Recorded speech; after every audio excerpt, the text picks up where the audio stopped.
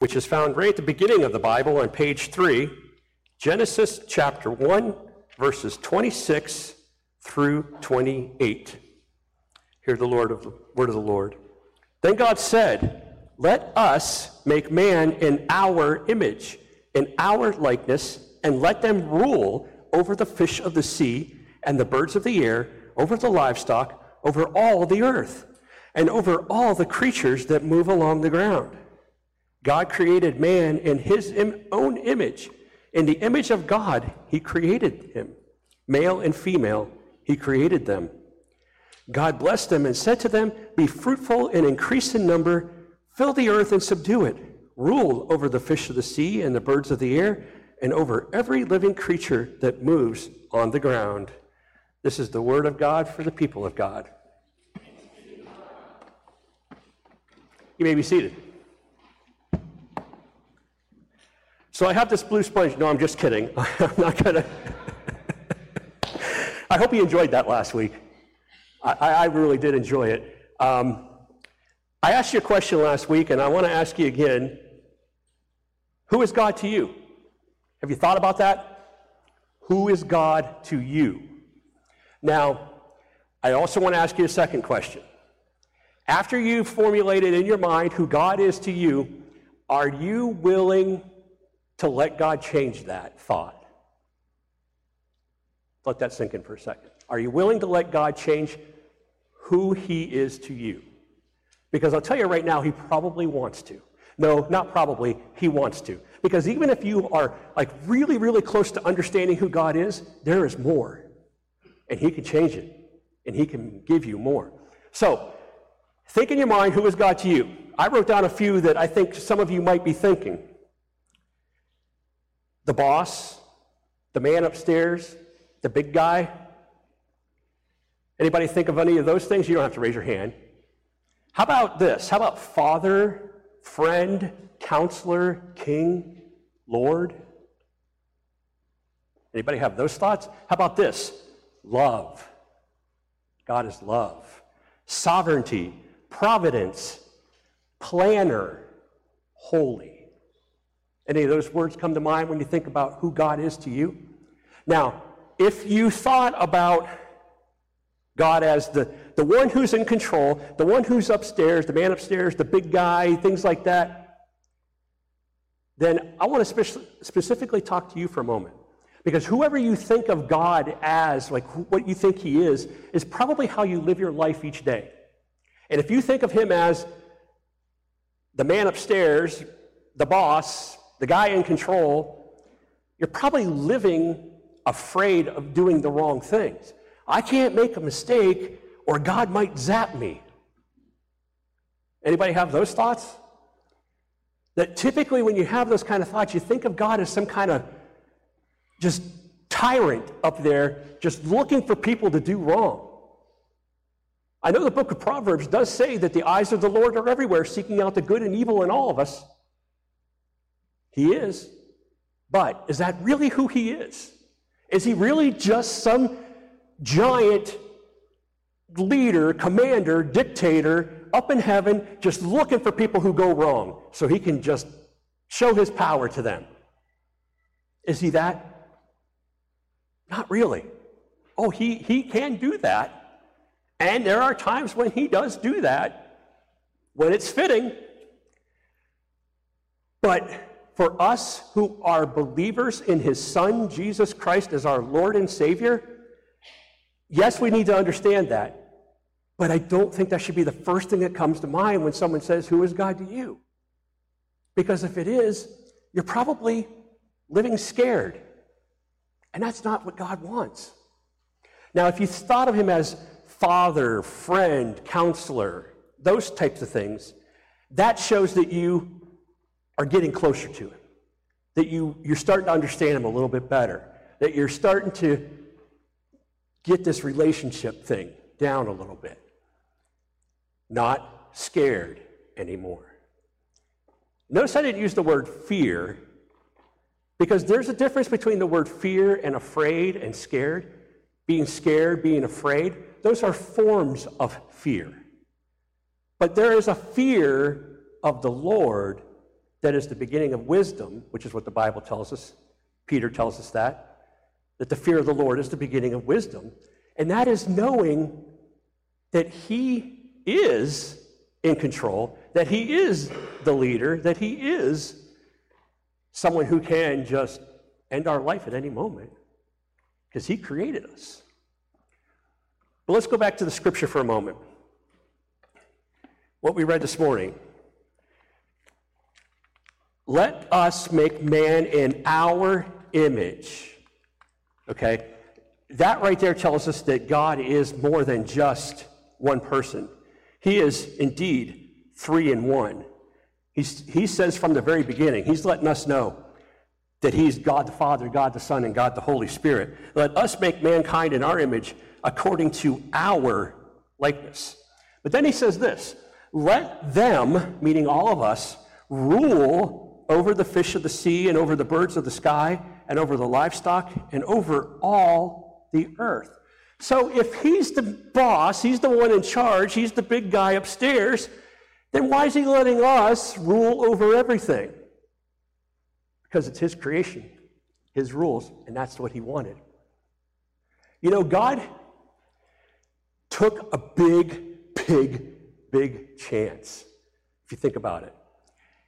He created this wonderful universe, and he created this small little planet next to this giant star with all these other planets around us, and he made it so that we could live on it, and he created plants and birds and fish, and then he created the animals, and then he said, let us make mankind in our image. So he made us, knowing what we were going to do. Ruin it. We were good. It was good. And he created us knowing that we were going to mess it up. He took a chance. He took a chance. Why? Did you ever ask yourself that? Why? You know why? Because of who he is, according to the Word of God. God is love. God is love. And he loved us so much that he wanted to create us knowing that we were going to go wrong. When parents have a child, they know what's going to happen. Pretty little baby you can hold in your arms. I held my first child like right here in my forearm. She was that small, like a football. Okay? And I looked down and said, someday she's going to be a teenager. And that scared me. And now she's 27, and that really scares me. Because now I'm getting older. But what I'm saying is, love created. Love helps. Love sustains. Love carries us through. And God's love was so incredibly strong that he said, I'm going to create you anyway. I know you're going to mess things up. It's no longer going to be good, but I'm going to create you anyway. So what I'm getting at is, I'm hoping that we can, over the next couple of weeks, try to understand God for who he wants us to understand him as a father, as a son, as a spirit counselor, as a king, as someone who loves.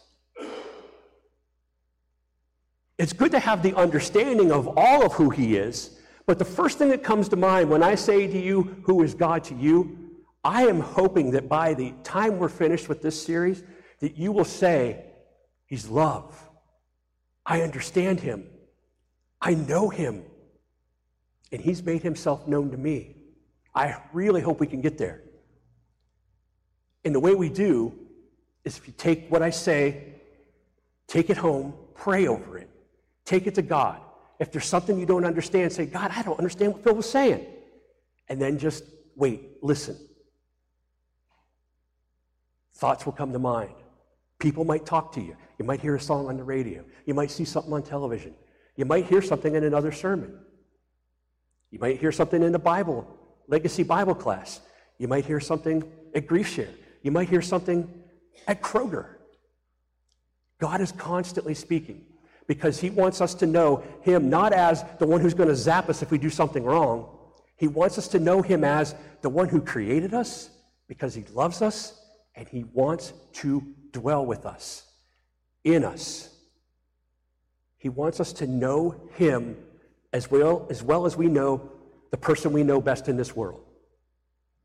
Who do you know best in this world? And if it's yourself, that's fine. If it's someone else, that's fine. He wants you to know him that well. He wants to make himself known to you so that you know him. So who is God to you? Creator? Love? Sustainer? I got to tell you a little story about creation. 29 years ago, January 3rd, 1993, I started at a company called the National Groundwater Association, my very first job as a computer programmer. I had graduated the year before in May in 1992, and I was looking for a job all that time, and finally got a computer programming job, and I was excited. And they tell me on my first day, hey, we got a convention in October. We want you to write the registration system. Whoa. 23 years old, I'm nervous as can be. I said, all right, we can do this. Got several months. And for the next several months, my boss and I worked really closely together to write this great program that when someone came in for their national convention in Kansas City, they would give their name, we would check them off that they registered, and we'd print out a badge that they could wear. And at that time, Windows was very new, very, very new. So it's not like computers you see today. There was no high definition anything. It was very rudimentary, but we pulled it off. And it was great, and it was good. I remember thinking, this must be how God felt when he created the world. It's good, a sense of accomplishment. 1 hour into the convention, somebody broke it. Somebody broke it. She did something that she shouldn't have done. None of us ever anticipated would be done. She broke it. I had the worst headache I've ever had in my life for the next 2 days. Because I'm brand new, this is my first job, all eyes on me, but we got through it. But what I'm saying is, well, it also just so happens that this woman showed up, she was a temp, and she showed up that morning drunk. How you're drunk at 8 o'clock in the morning, I don't know, but she was, okay? She got fired at noon, but the program was still broken, and since people knew it was broken, they're saying, oh, well, let's see if she did, oh, that's how she did it. They're trying to figure out, all the other temps are trying to figure out how she broke it. And then it was just a mess. We were hand-writing badges at that point. It was awful. But anyway, God created something wonderful, and we ruined it. Did he say, that's it, I'm done with you, I'm wiping out the world? We wouldn't be here. He obviously loved us enough that in 2022, we are sitting here in this church with a beautiful sunny day outside waiting for us when the pastor stops talking, and we're going out. He carried us on because he loves us. And that's what he wants us to know, that he loves us. It's great to know what he can do, and it's important to know what he can do. As I said, the fear of the Lord is the beginning of wisdom. But to know him as someone who loves us enough to know that even though we're going to break it and ruin it, he's still there to pick us back up. And I don't care what you've done. I don't care how far you've gone in the wrong direction. I don't care who you've hurt. I don't care what you've done.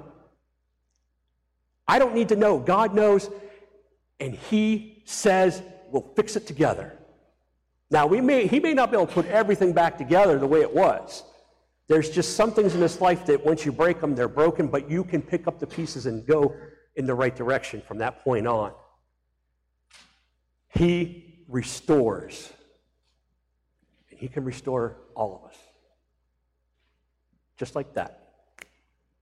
He can restore us. So don't live your life day to day saying, I hope I don't mess up. Just live your life day to day saying, I know when I do mess up that God's going to be there to help me through. I read something this week describing God, and I just blows my mind if you think about it. Think about infinity. You know, infinity, numbers go on and on and on forever, like pi, 3.14, all the way to as far as you can go, okay? Infinity, it just doesn't end. And then take eternity. We live forever. We live for eternity. If you take infinity, multiply it by eternity, and God's even greater than that. That just blows my mind. We cannot ever fully understand all that he is, all that he can do, and all that he has done. He's only given us a glimpse. And if he's that great, and he cares about us as individuals, then he certainly deserves our worship and praise, doesn't he? Amen. Amen. So, for the next couple of weeks, we're going to be talking about knowing God, getting to know him, knowing the various parts about him. It's going to probably be 4 weeks, but we'll see after the fourth week what God decides to do, this being the first week. And then, hopefully by the end, we'll have a really good understanding, a better understanding of who he is in our lives. Because I promise you, I 110% guarantee you that he is more than what you think he is. And that's not just because we can't possibly fathom it. I know that there's more that you can get out of this glimpse he's given us. And hopefully we'll get it together. So let us pray. Heavenly Father, thank you, Lord, for making yourself known and helping us know you. We pray, Father, that as we go forward the next couple of weeks, that you will truly speak to our hearts through all that is spoken, all that we sing, all that we do. As we come here to try to know you better, please, we beg you, Father, make yourself known more in ways that we have not ever seen, in ways that we can't even begin to fathom or comprehend.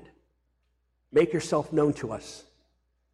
That when we leave here by the end of May, first part of June, that we're walking out brand new with a greater understanding of who you are.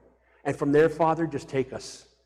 Take us into these transitions we're going through. Take us into these unknowns that we face. Take us, Lord. As we want to go with you, we want to be known to you, and we want to know you. In Jesus' name we pray. Amen.